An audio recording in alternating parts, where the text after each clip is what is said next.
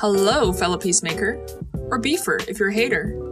Thanks for joining me on episode 4 of Make Peace Not Beef. I'm Lily, your host. If you listened to the previous 3 episodes, you're probably wondering, is this a vegan podcast? Is veganism all she's ever going to talk about? The answer is no. In fact, today we're going to switch gears and I'm actually going to discuss how technology can help us overcome climate change. I'll be covering a wide range of topics from solar and fusion energy to electric vehicles, lithium-ion batteries, lab-grown meat, smart cities, and a bunch of other exciting topics.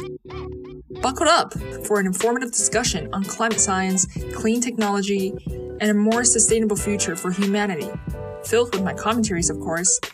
Without further ado, let's get into it.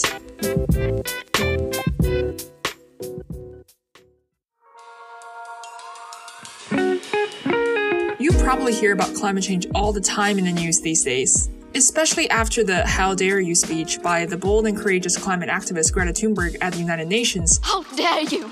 That took Instagram and Twitter by the storm, compounded by the report published by the Intergovernmental Panel on Climate Change back in 2018, stating we had less than 12 years to act. And all of a sudden, everyone is panicking and going straight into doomsday mode. But let's talk about Greta Thunberg and the modern climate movement for a second. First of all, I think Greta is inspiring in all the work that she does for climate change.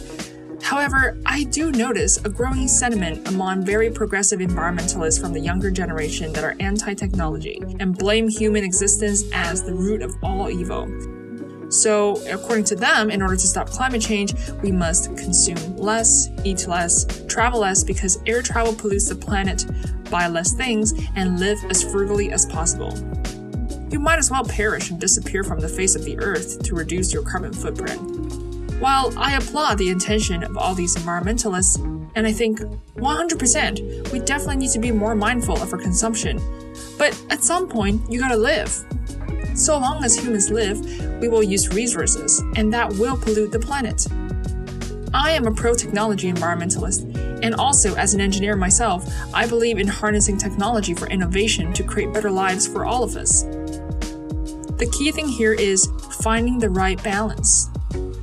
How do we operate within ecological constraints? Right now, the biggest problem that's causing climate change is that we are extracting resources at a faster rate than the Earth can regenerate. And we are overproducing everything while depleting the planet's resources and wreaking havoc on everything we touch. So I believe the solution is not to use less, but to waste less. And it's also important that we learn to use resources more efficiently and in a way that at least minimizes harm on other humans, species, and the planet. And then there's also the important topic of population control, which I will talk about in future episodes, and why that's paramount. First, I want to talk about the preppers. There's actually a growing movement called survivalism, in which a group of people who call themselves preppers are actively preparing for the impending apocalypse. I'm not making this up, just Google doomsday preppers. Some famous celebrity preppers include actress Zooey Deschanel, radio host Ryan Seacrest, Steve Huffman, who's the co-founder of Reddit.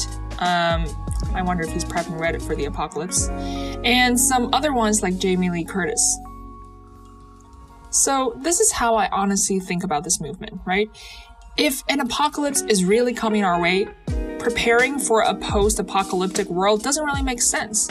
Because if the planet is going to shit, so will you.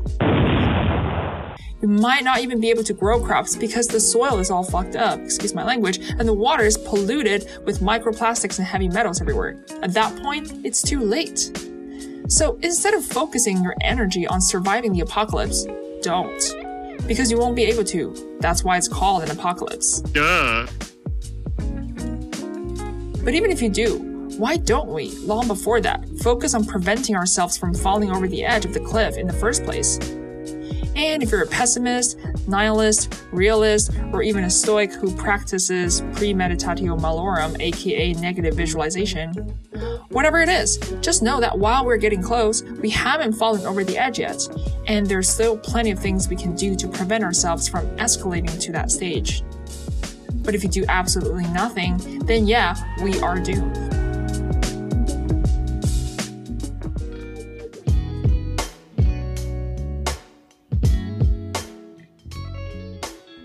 First of all, in order to solve climate change, we have to understand what climate change is and what's causing it.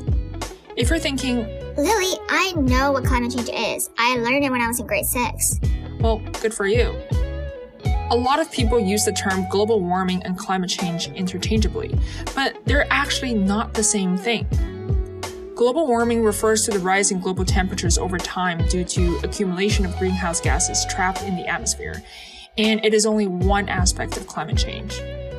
Climate change refers to the broader, longer-term changes to the Earth's climate patterns and landscape, including sea level rises, melting ice caps in the poles, extreme precipitation such as torrential rain, monsoons, and droughts, and also changes in soil health that alter the geography and natural processes of our planet. So now we've defined what climate change is. What's causing it? Some of you might say human activity, but it's not all that simple. You see, the Earth's climate has undergone change for millions of years on its own, including 5 ice ages and also periods of warming.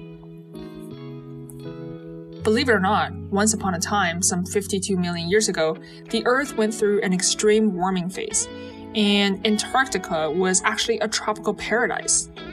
Just picture Antarctica looking like Florida with palm trees everywhere. I'm not kidding. That's how warm our planet used to be at one point.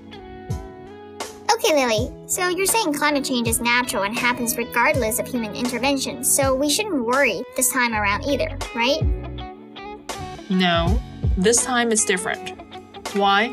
Well, first of all, those were prehistoric times where humans did not exist. We would not have been able to survive if those conditions were replicated today. The kind of climate change we're witnessing today has been proven with overwhelming scientific evidence to be caused by man-made greenhouse gases. That is, emissions from our cars, buildings, airplanes, factories, clothing, telecommunications, food systems, and all the waste we produce, by burning fossil fuels and natural gas and refining oils and producing plastics. I read a fantastic book in the beginning of this year called The Uninhabitable Earth by American journalist David Wallace Wells, which delves deep into climate science and paints a bleak future of the Earth based on statistical data of what the world would look like with a 2-degree increase, 3 degrees, 5 degrees, and then 8 degrees. I basically think of this book as dystopia nonfiction, which means by the time you finish the book, instead of feeling relieved that it was just a novel, you feel terrified that you have to live through it all. But here's one statistic in the book that really substantiates the claim that climate change is man-made. More than half of all the industrial CO2 we've ever pumped into the atmosphere was after the year 1988. To give you some perspective, humans have been around for 200,000 years. In 1750, the Industrial Revolution began, and that's the year we really started to pump CO2 into the atmosphere. So, between 1750 and now, 50% of all the CO2 emitted came from the past 30 years, and that number is accelerating. TLDR is that climate change we're going through today is definitely caused by humans, and if we don't do something about it quick, then we are screwed. Yeah. 2020 has been an interesting year though. Some of you are probably wondering whether COVID-19 has had an impact on climate change and global emissions. And the answer is yes. According to Global News and CNBC, there has been a record 7% drop in global CO2 emissions compared to 2019 due to a temporary reduction in transportation and flights. However, don't get too excited, because emissions will likely rebound in 2021. So, we need to find a better long-term solution to tackle the climate change other than to be cooped up at home forever. So how can technology help us combat climate change? The answer is clean technology, or clean tech. When I say clean tech, many of you may immediately think of renewable energy sources. While clean energy plays an important role in decarbonizing our society, clean technology spans beyond just clean energy. Any technology that combats climate change, reduces emissions, and makes our society more sustainable can be considered as clean tech. So Tesla and Beyond Meat and everything else. But I roughly categorize clean tech into 8 areas. They are energy, transportation, agriculture, telecommunications, smart cities, waste treatment, design, and geoengineering. And just so you know, there's no some official categorization. This is my way of categorizing it. But of course, we need innovation everywhere, in the way we shop, bank, invest, market, and package products. Let's look at how innovations in each major category is pushing the frontier of clean tech and rewriting the course of humanity's future.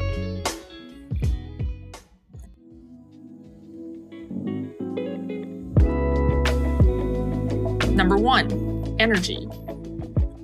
Arguably, this is the biggest one. There are 3 categories within energy: energy generation, energy storage, and energy efficiency. Energy generation involves innovating new sources of renewable energy, including solar, wind, hydro, nuclear fission, nuclear fusion, that produce energy without contributing to greenhouse gas emissions, unlike burning coal. Now, fusion is going to be a game changer if we get it right. Nuclear fusion, unlike nuclear fission, which is what we currently use for nuclear power, does not produce dangerous radioactive byproducts. That means there will not be any risk of repeating Fukushima-like meltdowns, whose devastating effect Japan is still reeling from to this day. Fusion also produces 4 times more energy from a fission reaction, and 4 million more times the energy of burning coal or natural gas. The energy is abundant. The reaction itself can almost go on forever, so it's self-sustaining. Energy storage mostly refers to battery technology and capacitors, and it goes hand in hand with energy generation. I mean, we can generate all the solar energy we want, but because it's intermittent, how are we going to convert it into electricity and store it for later use?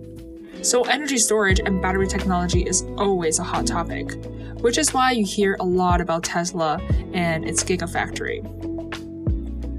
Lastly, let's look at energy efficiency.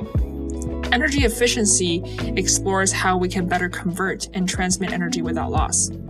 So solar panels have a relatively low efficiency between 15% to 20%, which means most of the energy from the sun is actually lost in the form of heat. Actually, as I am writing this, a team of research scientists in Berlin just broke the record for solar panel efficiency, achieving a whopping 29%. I know it doesn't seem like a lot, but this is a quantum leap from before in the world of solar efficiency, which is extremely hard to top.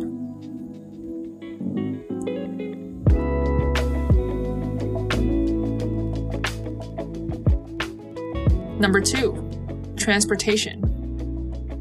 You've heard of Tesla, Hyperloop, Uber, Lyft, electric vehicles, autonomous cars, ride-sharing, etc. All these companies are trying to reimagine large-scale transportation to be more sustainable by either using renewable energy to power a vehicle or increasing vehicle utilization. So, either promoting circular or shared economy, basically. Here are 2 caveats to electric vehicles, though. 1. Electric vehicles are only clean if the source of electricity is clean. So if you're using coal to generate the electricity that powers the vehicle, then sorry, you're not really helping the environment. Number 2, lithium batteries, which is what's used to power electric cars and also our electronic devices. I don't understand why people call Elon Musk the modern-day Iron Man, but he should really be called Lithium Man because Tesla is trying to mine its own lithium by securing a 10,000-acre lithium deposit in Nevada. Lithium-ion batteries remain a controversial topic due to its harmful impact on the environment during mining, processing, and disposal. The world's largest lithium reserve is in the salt mines in Chile. In order to extract the lithium, we need lots of water, about 500,000 gallons per ton of lithium. Next, there's processing, in which toxic chemicals are leached into the environment. Lastly, what happens to lithium batteries after they're used? Sadly, most of them are discarded in landfills, even though there's so much recoverable value in each and every one of them. In fact, the recycling rate is less than 5%. We definitely need to do better than that.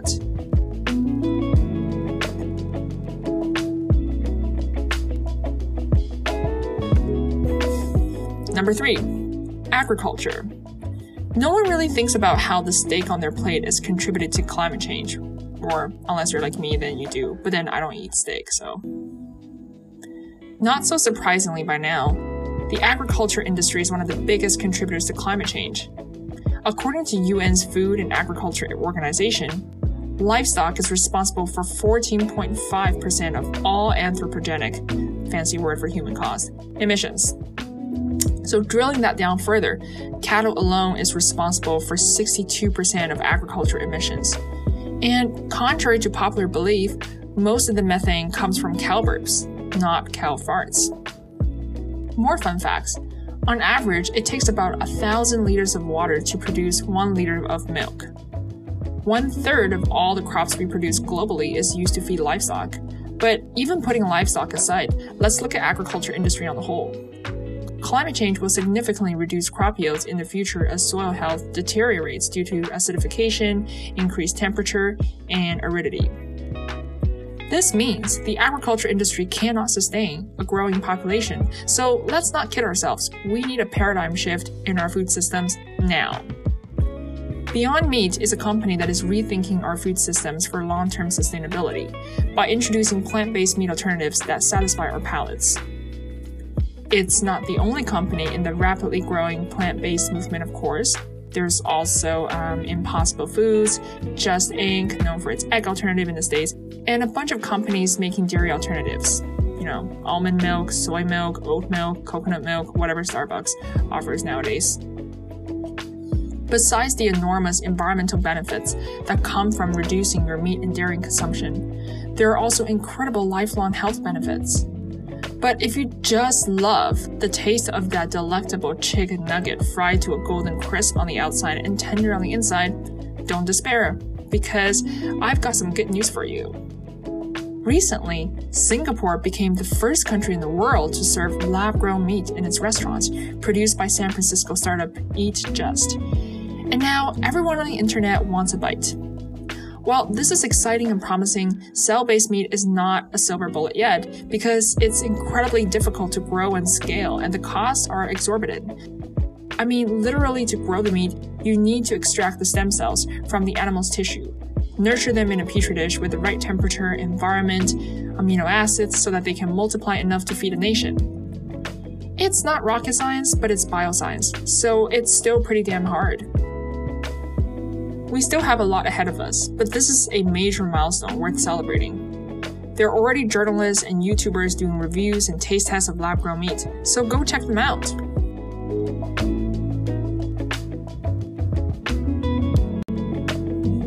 Number 4, telecommunications, aka the internet and everything else that keeps us connected.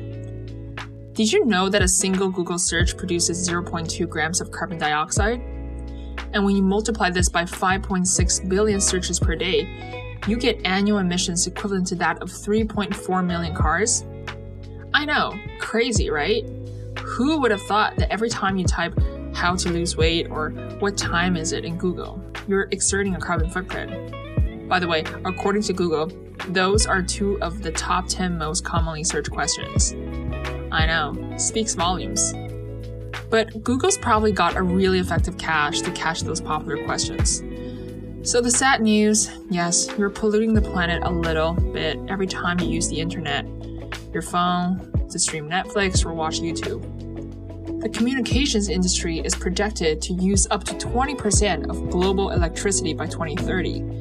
And in countries where electricity is still at least partially produced from coal, that means every time you stream your favorite episode of Netflix, you could be depriving someone else of fresh drinking water, as Tatiana Schlossberg mentioned in her book, Inconspicuous Consumption. Great book, by the way. Also read that. I suggest the audiobook because she's got this very sarcastic monotone and dry humor, which really comes out in the Audible version, and I happen to really like it. So why is it that watching Netflix pollutes someone else's drinking water? Well, because coal ash is one of the byproducts of burning coal to produce electricity, and it can easily contaminate nearby rivers and waterways. According to Cisco, by 2021, video consumption will drive 80% of internet traffic, and streaming videos also happen to be one of the most energy intensive. That means a lot more Netflix and YouTube videos, and a lot more data centers will need to be built to store more and more data, also known as the cloud. Data centers gobble up a ton of water to cool the labor-intensive servers that are running 24/7, hosting content, so you can watch Ariana Grande's latest music video on YouTube at any given time, anywhere in the world. Also, your emails. They take up a bunch of space on the cloud. So one quick way to reduce your carbon footprint is to unsubscribe to all those mailing lists that you don't need, and delete your old emails. So far, we only talked about software and computer processes. Don't forget, there's a hardware component to the telecommunications industry. That is, fiber cables, data centers, and clusters of servers, electronic devices. Just think about all the electronic devices that we own, and discard for an upgrade every few years. If we don't dispose of them properly, they end up as e-waste in the landfill. How are you related to a 5-year-old child in the Congo? There's a chance that he or she mined the cobalt that is used in the lithium-ion battery inside your smartphone. While governments worldwide are strictly banning child labor, unfortunately, many countries still practice unfair labor, where children are underpaid and work in dangerous conditions to mine rare earth metals just so we can buy a new shiny iPhone X. Then there's 5G, because millennials are so impatient and the internet can and should always run faster, right?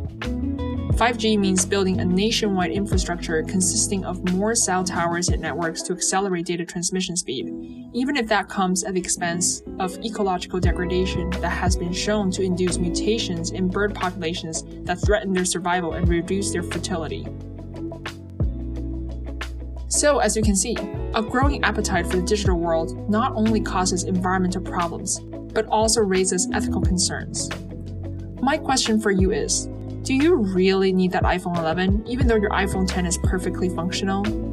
And also, do you really need to have a YouTube video running in the background when you're doing house chores? Why not just put on some music instead? But I agree, on a societal level, we need to talk about our unhealthy social media addiction. Sometimes you just gotta unplug. And even then, your devices are consuming ghost power, which I will not talk about today to prevent both you and I from falling into depression.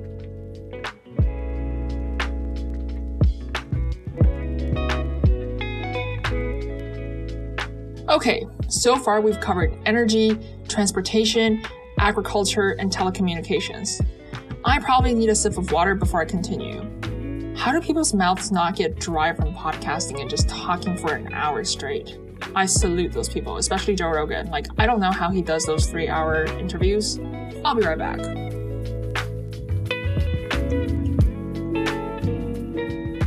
Number 5, smart cities. What are smart cities?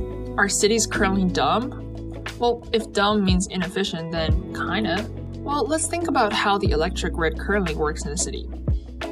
So there's probably a centralized power plant generating all the electricity, which is then transmitted through power lines to your house, and then powers all the devices in your house.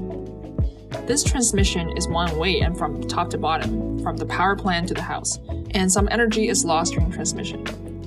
On the other hand, if we had a smart grid, which is a decentralized electrical network that enables two-way communication between the energy producer and the consumer, then the consumer, such as the household, can actually relay information back to the producer, and the producer can monitor this data real time and supply energy on demand, scale up or down accordingly, dramatically boosting the energy efficiency.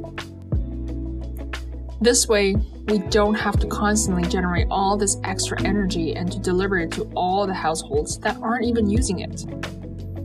In addition, we can layer a real-time energy trading mechanism on top of the smart grid, in which a system that has multiple energy producers and consumers can sell off extra energy generated back onto the grid. There are also something called prosumers, which is both an energy producer and consumer, such as a house with solar panels. Suppose you have rooftop solar panels. Then, if you generate more energy than you end up using, wouldn't it be great if you could sell off the extra energy back onto the market? That's the idea. So far, I've only talked about the smart grid, but a smart city encompasses so much more. I'm talking about a smart traffic system that adapts to changing traffic flows to reduce congestion and emissions. Smart traffic lights that respond to real-time pedestrian and traffic data. Smart buildings and devices that are energy efficient. Smart trash cans that can sort garbage through AI and computer vision. And also better data security, healthcare, mobility through IoT or the Internet of Things, which is basically everything that you can think of connected to the internet.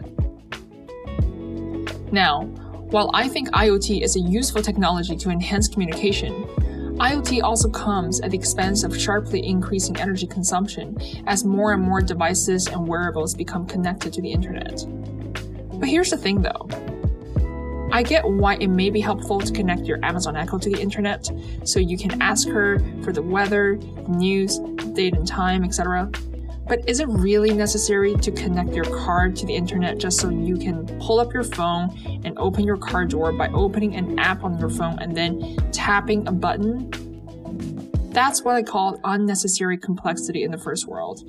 And in a later episode, I'm going to talk about minimalism and downsizing and teaching you how to spot things that you don't really need.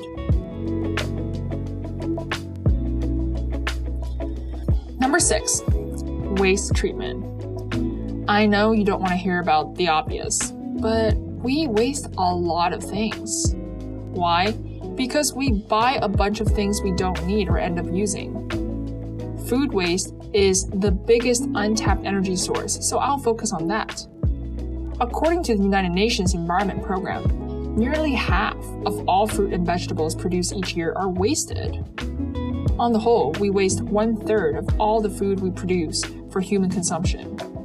Meanwhile, people are dying of famine in this world. This is insane. What's happening? Something is terribly off here. Why is it that we're overproducing, overeating, and yet at the same time getting sick and malnourished? Because most of us aren't eating nutrient-dense food that nourish our bodies, and some of us can't even have access to proper food. So why are we wasting so much food, and what can we do about it? Food gets lost during production, processing, storage, transportation, and then the real devil is us. Overcritical, over-selective, and picky consumers who want apples that are perfectly round and tomatoes with no bruises. So imperfect produce that are perfectly nutritious are tossed away, and many don't even make it to the supermarket shelf. To make matters worse, clever marketing schemes and attractive packaging is making consumers harder to say no to candies, chocolate bars, chips, and other highly synthetic and processed foods that overstimulate your senses with artificial flavors. So how are clean tech companies combating food waste? A company called Genesis is turning wasted food into bioplastics, while other companies focus on innovating packaging so the food stays fresh longer. Oh wait, I haven't even talked about takeouts yet and how much garbage that produces and how many plastic takeout containers end up in landfill. I'm not going to get into that today, but I want to give you a couple of tips to reduce your waste, especially during the pandemic where people tend to stockpile in a frenzy. I get it, you should have some food in store for emergency, but there's no point to buy a huge bag of apples just because it's on sale, if you're only going to eat 3 and toss out the rest anyway. To finish this one up, 4 quick tips to reduce food waste. Eat local, eat natural, buy fresh, cook your own meals. Now, don't just stop at reducing food waste. Ask yourself, what else am I wasting? Is it clothes, gadgets, notebooks, shoes, time? Number 7, design. So this one is kind of vague. How does design fall under clean technology? And what kind of design are we talking about? Interior design, fashion design, urban design, industrial design, software design? All of the above, actually. any process or product that involves design, we should always keep in mind its environmental impact. There are innovative ways to design buildings and to use space and energy more efficiently. Ways to design and streamline supply chains to cut down emissions and overhead costs. Ways to design software that are less CPU intensive. And ways to design fashionable clothes without fast fashion. Did you know that the textile industry is the world's second biggest polluter of water? Water is used every step of the process, from growing cotton to dyeing the clothes to make them colorful and appealing to consumers, and yet billions of gallons of wastewater is dumped into the river every year. As much as 70% of Asia's rivers are polluted by the textile industry. And if you love a good pair of jeans, according to the UN, up to 10,000 liters of water is required to make a single pair of jeans. That's 7 years of drinking water. 7 years just for one pair of jeans. Crazy. I think I'm definitely guilty of owning too many pairs of jeans, but thankfully I've grown to be a lot more conscious of my consumption. I rarely buy new clothes nowadays unless I absolutely need to.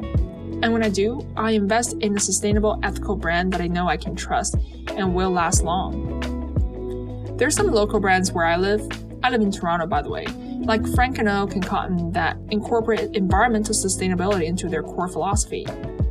And older prestigious brands like Levi's is really ramping up their sustainability game these days and came up with waterless jeans.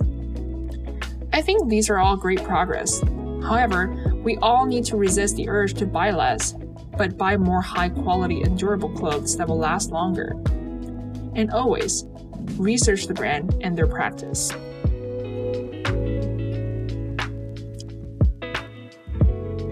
Number 8. Last but not least, geoengineering. Oh my god, this is the last one. We're getting so close to the end. Yay! Okay, so really briefly, what is geoengineering and what does it entail? Geoengineering is the large-scale manipulation of the Earth's climate and natural processes through science and engineering. Geoengineering is often a hotly debated topic when it comes to climate change because it could potentially induce some irreversible effects, which is why it's so hard to reach a scientific consensus on whether geoengineering is good or bad. Let's look at some examples of geoengineering. One is carbon capture and sequestration. Basically, you know how we're pumping so much CO2 into the atmosphere, it gets trapped there and then causes global warming? The idea is to undo the CO2 by sucking it out of the atmosphere.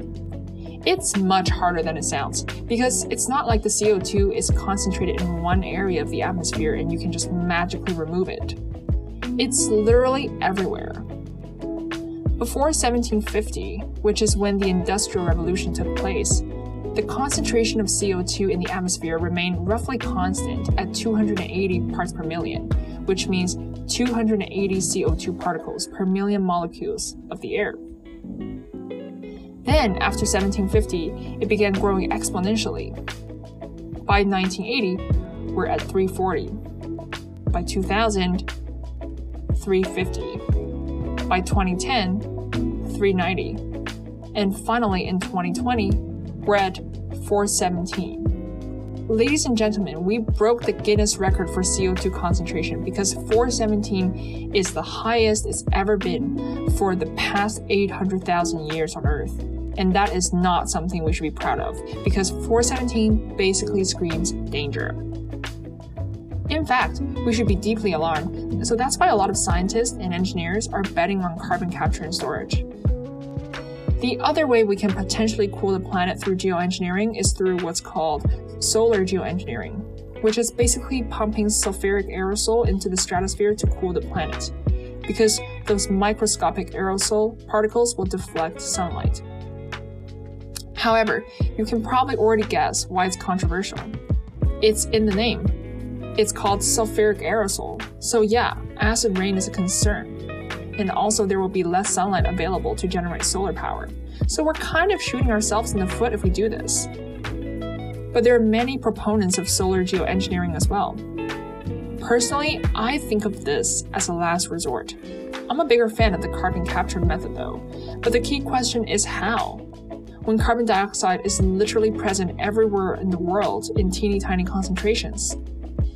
More realistically, instead of trying to suck the CO2 out of the atmosphere, nowadays carbon capture mostly deals with anticipating where we're going to emit CO2 in our processes, such as chemical processes in a factory, so we put a giant filter there to catch all the CO2, compress it, and store it safely.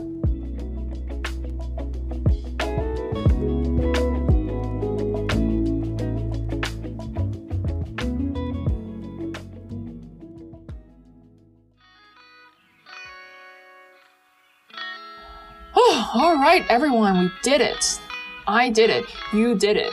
Literally, I've never talked for this long by myself except for when I'm, giving myself a pep talk at night in my bedroom. And you did it. I mean, your ears did it. You listened all the way to the end, and now you're an expert in clean tech. So, to sum up, in this episode, I gave you an overview of how we can use clean technology to combat climate change. Of course, my list is not exhaustive. There's plenty other modern technologies I did not cover, such as AI, data science, machine learning that we can leverage to help us predict, simulate, and analyze climate data and optimize our processes. But don't despair, there will be future episodes on AI, data science, machine learning, computer vision, and how they're instrumental to decarbonizing our economy. So stay tuned for more exciting content, and I'll see you in the next episode. Peace and love, everyone.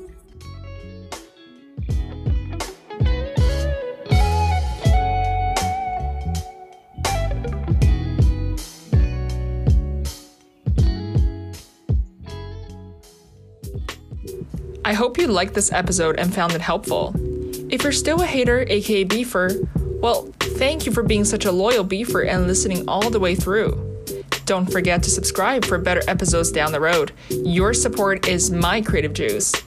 If you have any questions, shoot me an email at lily@makepeacenotbeef.com. That's Lily spelled Lilly. Feel free to check out my website, makepeacenotbeef.com, for more information. Peace out, everyone. I'll see you in the next episode.